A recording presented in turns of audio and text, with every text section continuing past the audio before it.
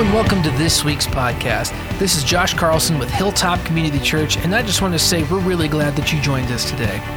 If you're new to the church, make sure to visit us online at hilltopchurchnv.com and fill out one of the online connection cards. We'd love to get connected with you and just say hello. And while you're there, you can also find out more information about the church, get connected in Bible studies, submit prayer requests, and even find other sermons on the website as well.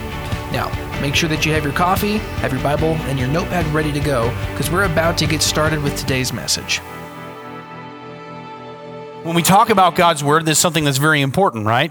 And when we look at the Scriptures, this is God revealing truth to us. And so if we want to be in right relationship with God, we need to hear biblical truth, right? Biblical faith rests on biblical facts. So we need to hear the truth of who God is and what God has done. We need to understand who we are and how to have right relationship with God through what Christ has done for us. These are really important things. So we have to hear that or read it for ourselves, and then we have to agree with it, right? We have to say, yes, this is truth. I am broken and incapable of saving myself. I needed a Savior. That Savior came in the person of Jesus. He has taken away my sin. He has made me a new creation through his resurrection, and I agree with that. But then it's not just agreement, right? The Scriptures say that even the demons agree, and they shudder in fear because they know that God's truth brings condemnation on them. So it's not just agreement, but then there has to be faith or belief. And when we talk about faith, this is something that it involves loyalty and obedience to the truth that God has revealed,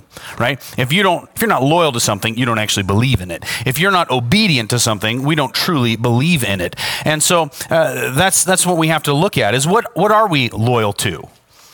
You know, if you were to look at your life and you say, well, the pattern of my life demonstrates loyalty to a nation. It demonstrates loyalty to indulging the impulses of my flesh. Like if I were to look at the course of my life, if I have an impulse, I just do it because that's what society says I should do. You know, you have an impulse, you do you, be yourself and give it a go, right? So like that's what I'm loyal to. I'm loyal to just doing whatever impulse I have. I don't know. But what are you loyal to? What are you obedient to? And so one of the things that we're going to see as we've gone through the book of Revelation, we'll see it time and again, we're going to be chapter 11, verses 15 through 19, is that God's pretty serious about us acknowledging him for who he is. He's pretty serious about us recognizing our brokenness. He's pretty serious about us saying we need a Savior and trusting his son Jesus and his death on the cross to pay for our sin and then his resurrection from the dead to give us new life. If we don't agree with God on those things, we're at odds with him. We're not a friend, we're not a son, we're not a daughter, we're not an ambassador, we're not a co-heir. If we don't agree with God's truth and then live in obedience to it, we're not on his side, we're actually in opposition to him. And as we go through the Scriptures, God has something to say to those who are in opposition to him and remain in opposition to him. So take a look at your handout. I want to read Psalm 2 with you. This is one of the Messianic Psalms. And it says, "Why do the nations rage and the peoples plot in vain? The kings of the earth take their stand, and rulers conspire together against the Lord and his anointed one." Lord there, all caps, is God's Old Testament name. And then anointed one is, in the Greek, is where we get the word Messiah. So people conspire together against the God of the universe and his Messiah. "Let's tear off their chains and throw their ropes off of us. The one enthroned in heaven laughs. The Lord ridicules them. Then he speaks to them in his anger and terrifies them in his wrath. I've installed my king on Zion, my holy mountain. I will declare the Lord's decree. He said to me, 'You are my son. Today I have become your father.'" If you're not familiar with the Old Testament, 2 Samuel chapter 7 is where the Davidic covenant is made, and that's a quote from it. "Ask of me, and I will make the nations your inheritance and the ends of the earth your possession. You will break them with an iron scepter. You will shatter them like pottery. So now, kings, be wise. Receive instruction, you judges of the earth. Serve the Lord with reverential awe and rejoice with trembling. Pay homage to the Son." And that phrase, pay homage, means literally kiss the Son. "Or he will be angry with you, and you will perish in your rebellion. For his anger may ignite at any moment. All who take refuge in him are happy." So there's a clear dichotomy in this passage. There are those who are finding refuge and joy and happiness in God as they submit their lives to them. And there are those who are going to find judgment and wrath and anger as they remain in a position of opposition towards God. There's a very clear dichotomy in this passage. And this is going to show up as we look at the passage we're going through today. This messianic psalm, this truth of the Messiah, God's anointed one who is going to come and do these things that are prophesied, told beforehand in Psalm chapter 2 and other places within the scriptures. When we look at these verses this morning, God is saying, here it comes. Right? We've been in the process of looking at the 6 trumpets within the book of Revelation. We just finished sort of an interlude between the 6th and the 7th trumpet last week. Now, this 7th trumpet is about to be blown, and Psalm 2 is going to happen. Okay? Let me pray with you, and we'll read these verses in Revelation. Father, this morning I do pray that we come to you open and ready, that our hearts would be bare before you, that we wouldn't be holding back. The Spirit, you're here with us at all times, and you're with each and every person wherever they go. And if you need to convict us of sin or rebellion this morning, I pray that you would do so. That we would become completely aware of any place in our lives where we reject your rule. Maybe we reject your rule completely, and today is the day of someone's salvation. Spirit, I pray that you would work in that person's life so that they would see their need of your Son Jesus and that they would trust in his death, burial, and resurrection. God, we thank you that you've saved us from wrath. Your Son Jesus' death on the cross, it took away the consequences of my sin. His resurrection from the dead has made me a new creation. I stand before you complete and whole, not because of anything that I have done, but because of what your Son Jesus has accomplished for me. I trust him. And God, I pray that you would lead me each and every day to live in loyalty and obedience to what you've made clear. I pray these things in Jesus' name. Amen. So, verse 15 of Revelation chapter 11. It says, the 7th angel blew his trumpet. And there were loud voices in heaven saying, the kingdom of the world has become the kingdom of our Lord and of his Christ, and he will reign forever and ever. Does that sound a lot like what I just read in Psalm chapter 2? In Psalm chapter 2, we saw that the nations plot against, they conspire against the Lord and his Messiah, his anointed one. When you see the word Christ, it's the Greek way of saying Messiah or anointed one. And so now instead of the world plotting against him and maybe having some areas where they're gaining ground, the kingdom of the world has become the kingdom of our Lord and of his Christ, and he will reign forever and ever. It's an interesting thing that we recognize within the scriptures, that when Jesus came the first time, we see similar things happen. There are angels that show up. You guys know the songs like Angels We Have Heard on High, right? And so the baby and the birth of Jesus and his first advent, and the angels proclaiming to the shepherds and then to the people that the Messiah has come, the Christ is here, the long-awaited Son of David has arrived. And in Jesus' first coming, it's marked by humility. It's marked by lowliness. He's born in a stable. He rides into Jerusalem on a donkey. Like everything that he does is to exhibit humility and service and mercy and grace, to the point that he goes to a cross and dies in our place and for us as sinners so that we could be forgiven. It's about his meekness and his kindness. Well, at his second coming, it's different. A host of angels call out, and it's about divine judgment. It's about his imminent rule. It's about a God and a king come to have what has spiritually taken place on the earth. When Jesus came the first time, he instituted a spiritual kingdom. You and I are part of it if we've trusted in Jesus' death, burial, and resurrection. We are in his kingdom. We are citizens of heaven. We have been made his ambassadors, right? These are all national terms that we identify with, but I don't know about you, but when I look at the world and the nations, I don't really see Jesus in the White House. I don't really see Jesus in places of rulership. His kingdom has come, but in a spiritual sense. When he comes the second time, the spiritual and the physical join together. There will only be the divine king. Everything else will be in subject to him. Every ruler will be put in place by him. Every person in a position of authority will be in a loyal and obedient relationship to him. And so that's what his second coming is about. We wait this. We can't wait for him to return because we understand that the brokenness that we see on this earth is because humanity has rejected God. We've said we can be good without you. We can figure out what's right and best without loyalty to you, without obedience to you. And that's the course of human history, is people believing that they can do what's right and best without God.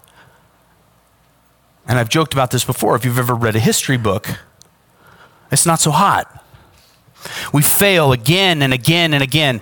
It doesn't matter if it's a king in a position of authority or a democracy or whatever the case may be. The form of human government is incapable of bringing about God's righteousness and holiness in a human heart.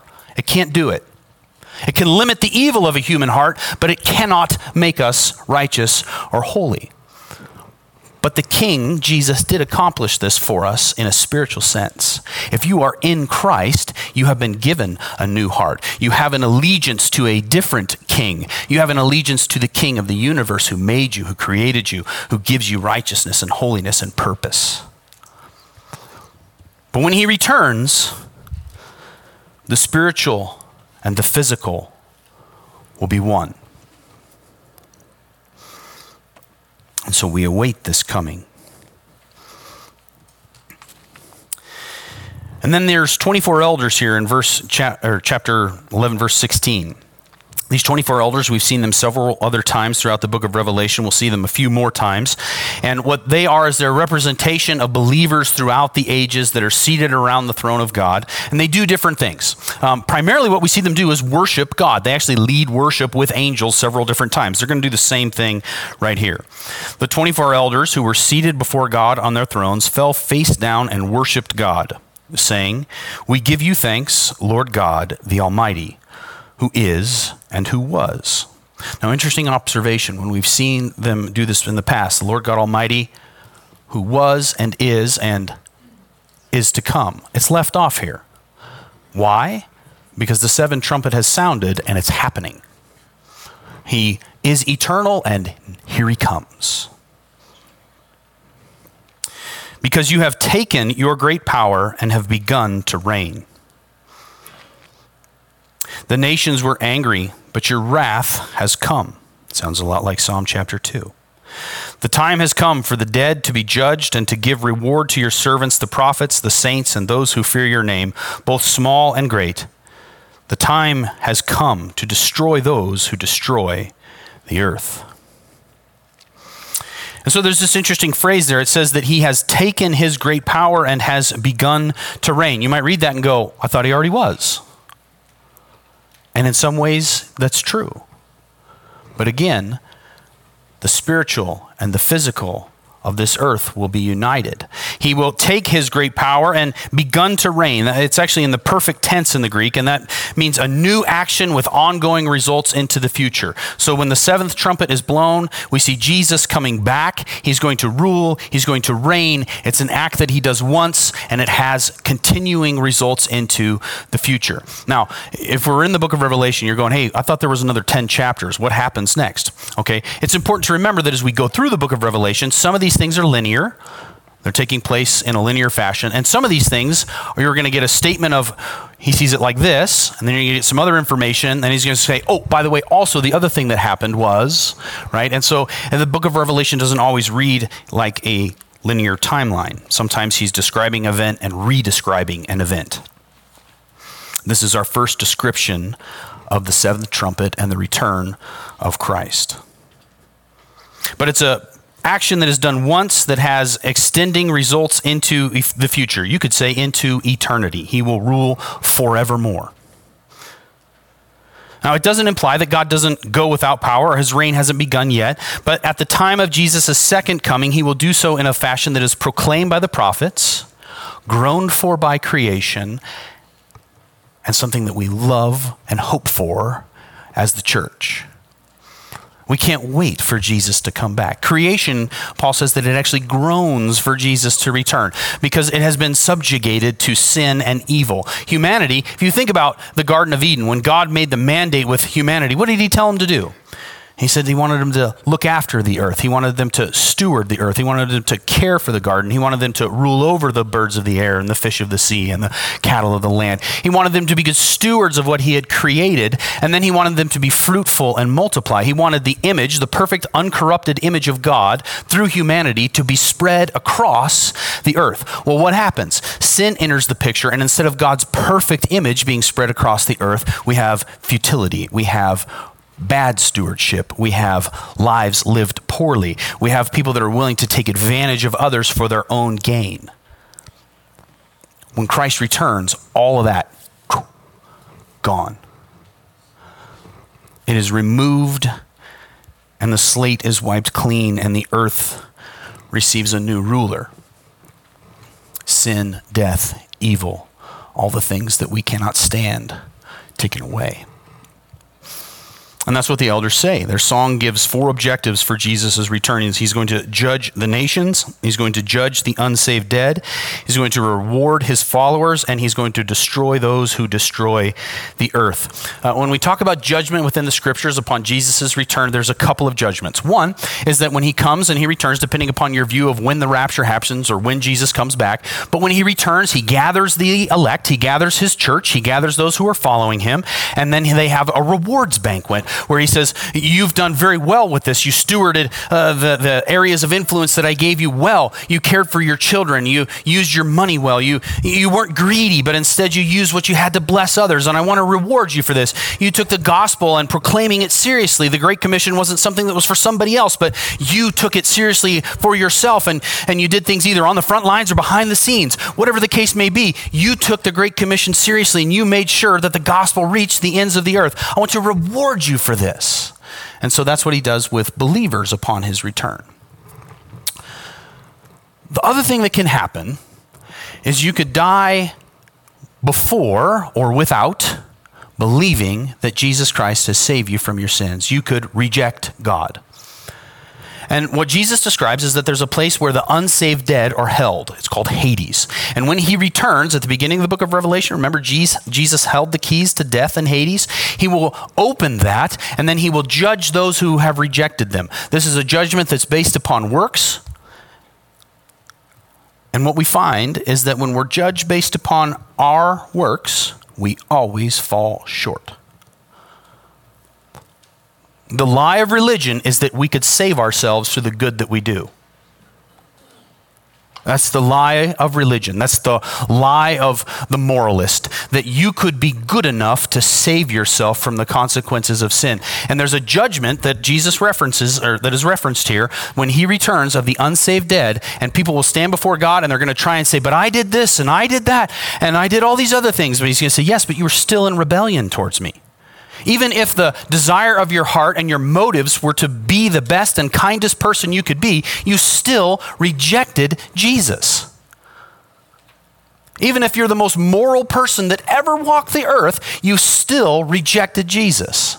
And that leaves you outside of a state of grace, and you cannot be saved on your own works. And so we're called to trust. We're called to believe. So those are the 2 judgments. The other one that's interesting here is there's a judgment that he is going to destroy those who destroy the earth. That phrase, the earth, it could be translated a different word. That word earth in the Greek could be translated earth or people, humanity, land, ground. The idea is that there are those who live on this planet in a fashion that is not honoring God and doesn't steward what he's given them well. And we can't do it. We cannot do it unless we are in right relationship with God. But God's design for the earth was that it would be, again, something that we would steward well. We would use what he's given us well. We would then take what we have and make sure that you have what you need. There wouldn't be greed. There wouldn't be any of the things that we see that we go, boy, that sure isn't right. Those who practice such things will be removed. And so you look at a passage like this and you go, pretty sobering. It's pretty sobering. I can't save myself. I don't have what it takes. There's no amount of good that I can do. Even with the very best intentions, I will fall short of the glory of God. And even if I could measure up, there's still a problem with my heart that I don't want God to rule. I don't want him to lead. I want to call the shots. Or I want to call the shots for him. And so it's pretty sobering to read, to recognize that the gospel is confrontational. Yes, Jesus is kind. Yes, Jesus is merciful.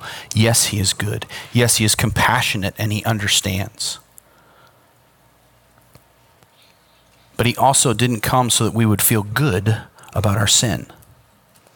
He didn't come so that we would remain in rebellion. He came so that we would sin no more, so that our rebellion would end, so that we would trust and walk a new way. Sometimes we think of God's justice and his love as things that are opposed to each other, but they work in harmony. He cares about you. He loves you. He's compassionate towards you.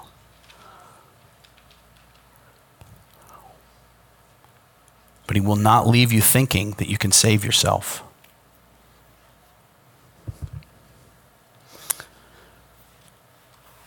And so the seventh trumpet is blown and these things happen. The last thing we see in this chapter is verse 19. It says, "Then the temple of God in heaven was opened, and the ark of his covenant appeared in his temple. There were flashes of lightning, rumbles and peals of thunder, an earthquake and severe hail." We've seen lightning, thunder, earthquake, and hail previously in the book of Revelation.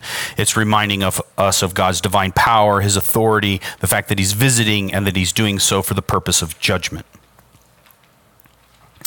But the temple of God in heaven opening and this Ark of the Covenant, it's a symbol of God keeping his promises. It's a symbol of God's perfection, the Ark of the Covenant, right? The Jewish people, they kept that within the temple, and then within the temple, within the Holy of Holies, it was a very special place. They recognized this is where God's promises are, and this is where God's presence is with them as a nation. Really interesting thing. New Testament rolls around, and Paul says that we have now become a temple of God.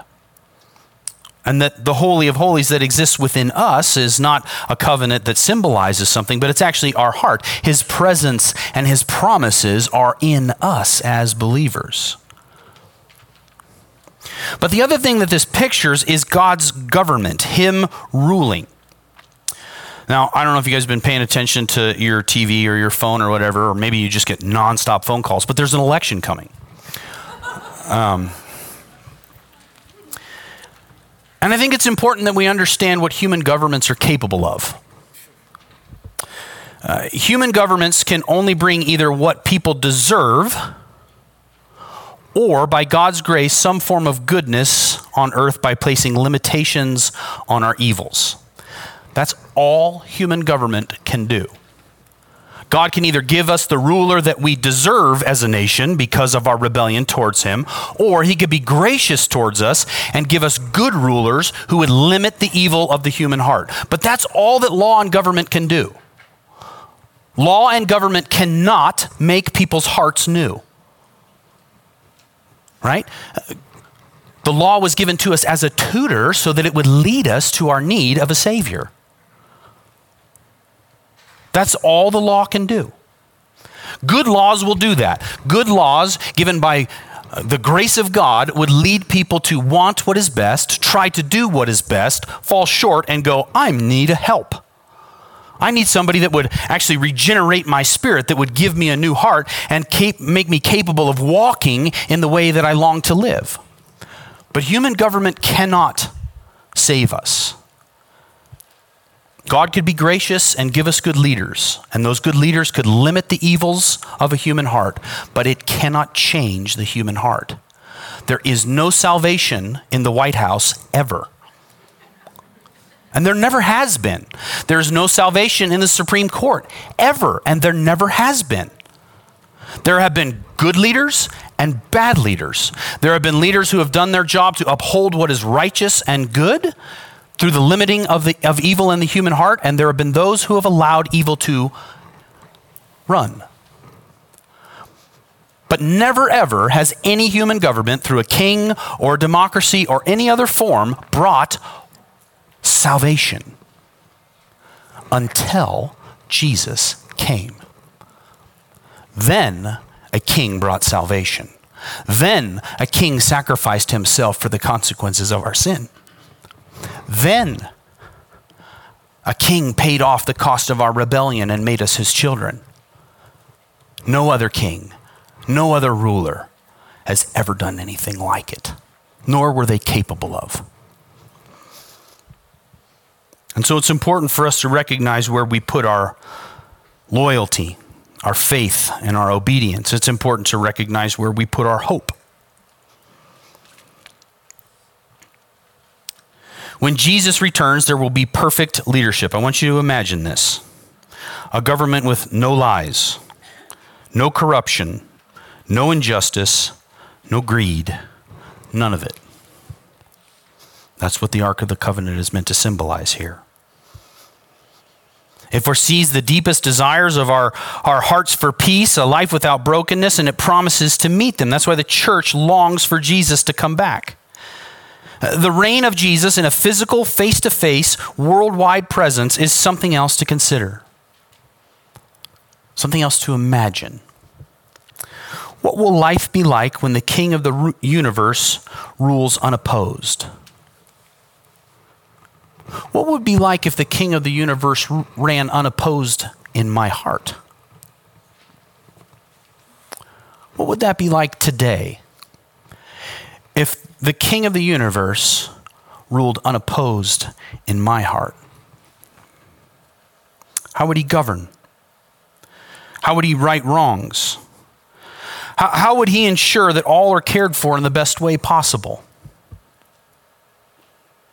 Will there still be a spark of the old rebellion that seeks autonomy from his gracious care? Come on, Christian, you know this is true. You know that he rules and reigns within your heart. You know that he wants to govern you. And when you let him, he rights wrongs. He ensures that people that need care are given it. But you also know that within your flesh, there is still this spark of rebellion. And so each and every day we make a conscious decision. I will take up my cross daily. I will lay down my life at the foot of the cross daily. And Father, Son, and Spirit, you lead, not me. So in some ways it's hard to imagine, and in other ways it really shouldn't be. The other thing of this is, while we've not seen Jesus face to face, I've never seen him face to face, I know him heart to heart. He has come and he has shown me his love. He has loved me first, and because he has loved me first, I can know what it is to be cared for. I can know what it is to be saved. I can know what it is to sit in his goodness, and because of his goodness say, I long to be loyal to you. I long to be obedient to you. Not because I have to, not because I think some religious standard is going to save me, but because I want to. I want to honor you. I long to honor you. And so when that old flesh creeps in, and society around me, it tells me that I should indulge the impulses that I feel moment by moment. Well, hold on a second. Is it a good impulse? Is that an impulse that comes from the new heart and the new creation that I am in Christ? Or is that an impulse from the old man, the flesh? Because if it's an impulse from the flesh, I want God to, Paul actually says that he trains his flesh. He actually beats it and subdues it. When was the last time that you had an impulse and you checked it against the word of God and said, no way. I'm not doing that. That's not holiness. That's not righteousness. That's not pleasing to God. That actually leads to death. Why would I do that? Spirit of God, lead me away from that and train me in your paths of righteousness.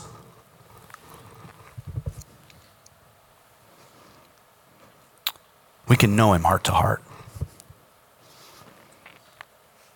He's made himself known. He showed us his humble love, his mercy, and his justice through his own actions and words. He's made his way, his truth, not just his, but the way, the truth, and the life available to all of us that are growing as we trust him.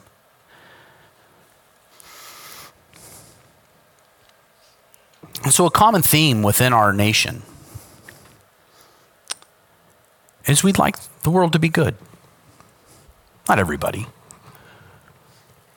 But you walk up to your friends and family that don't know Jesus and ask them, would you like the world to be good? They're not going to go, actually, I kind of wanted some destruction. Let's get the bombs out. Like, granted, there are people like that. Sometimes they find their way to lead governments. And if you don't think the world system has fallen, I just showed you.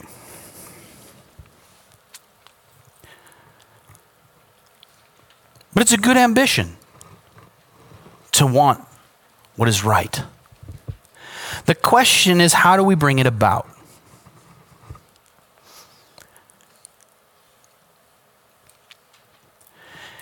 And so there's only one method that proves effective. There's only one leader that is vindicated as worthy of bringing this about in our lives. Only Jesus, the Christ, the Anointed One, the Messiah, our Lord, Savior, and God, the Son of God, demonstrates the capability of erasing the wrongs of our past and giving us the power to live the right way moving forward. There's nowhere else to go.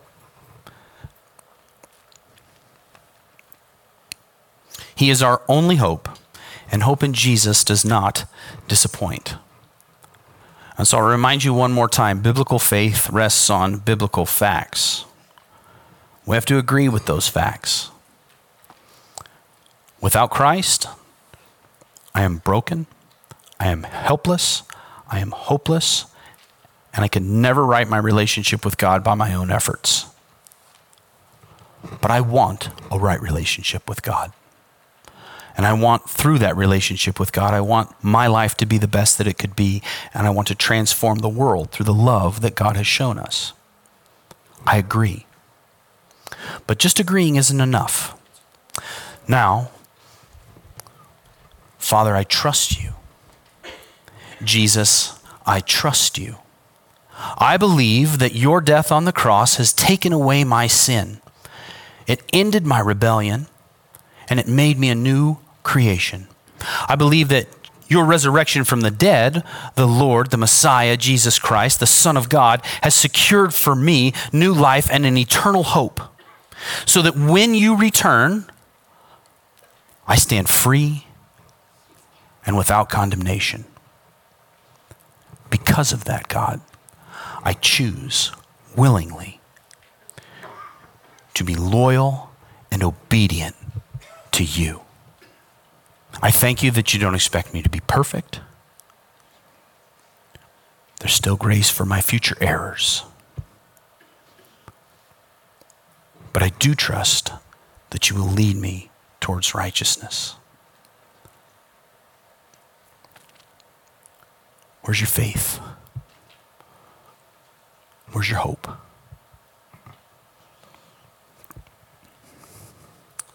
Who are you loyal to? What pattern of life are you obedient to?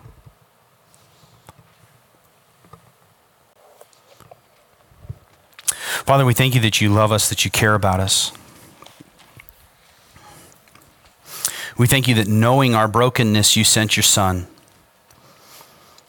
to take it, to remove the consequences of wrath and anger and justice from our account, so that everything that was broken in us would be placed on Jesus on the cross and removed from us. And that in his resurrection from the dead, all of his goodness, all of his life, all of his righteousness, all of his holiness, all of his character was put in us as his followers. Jesus, you are worthy. You deserve all the glory. We worship you for who you are and what you've done. We pray these things in Jesus' name. Amen. Thanks for tuning in and joining us today. We hope that this message encourages you to continue taking steps towards seeking and understanding God's truth. The dream is that Hilltop is a home for the growing family of God, and we're so glad that you are a part of the family.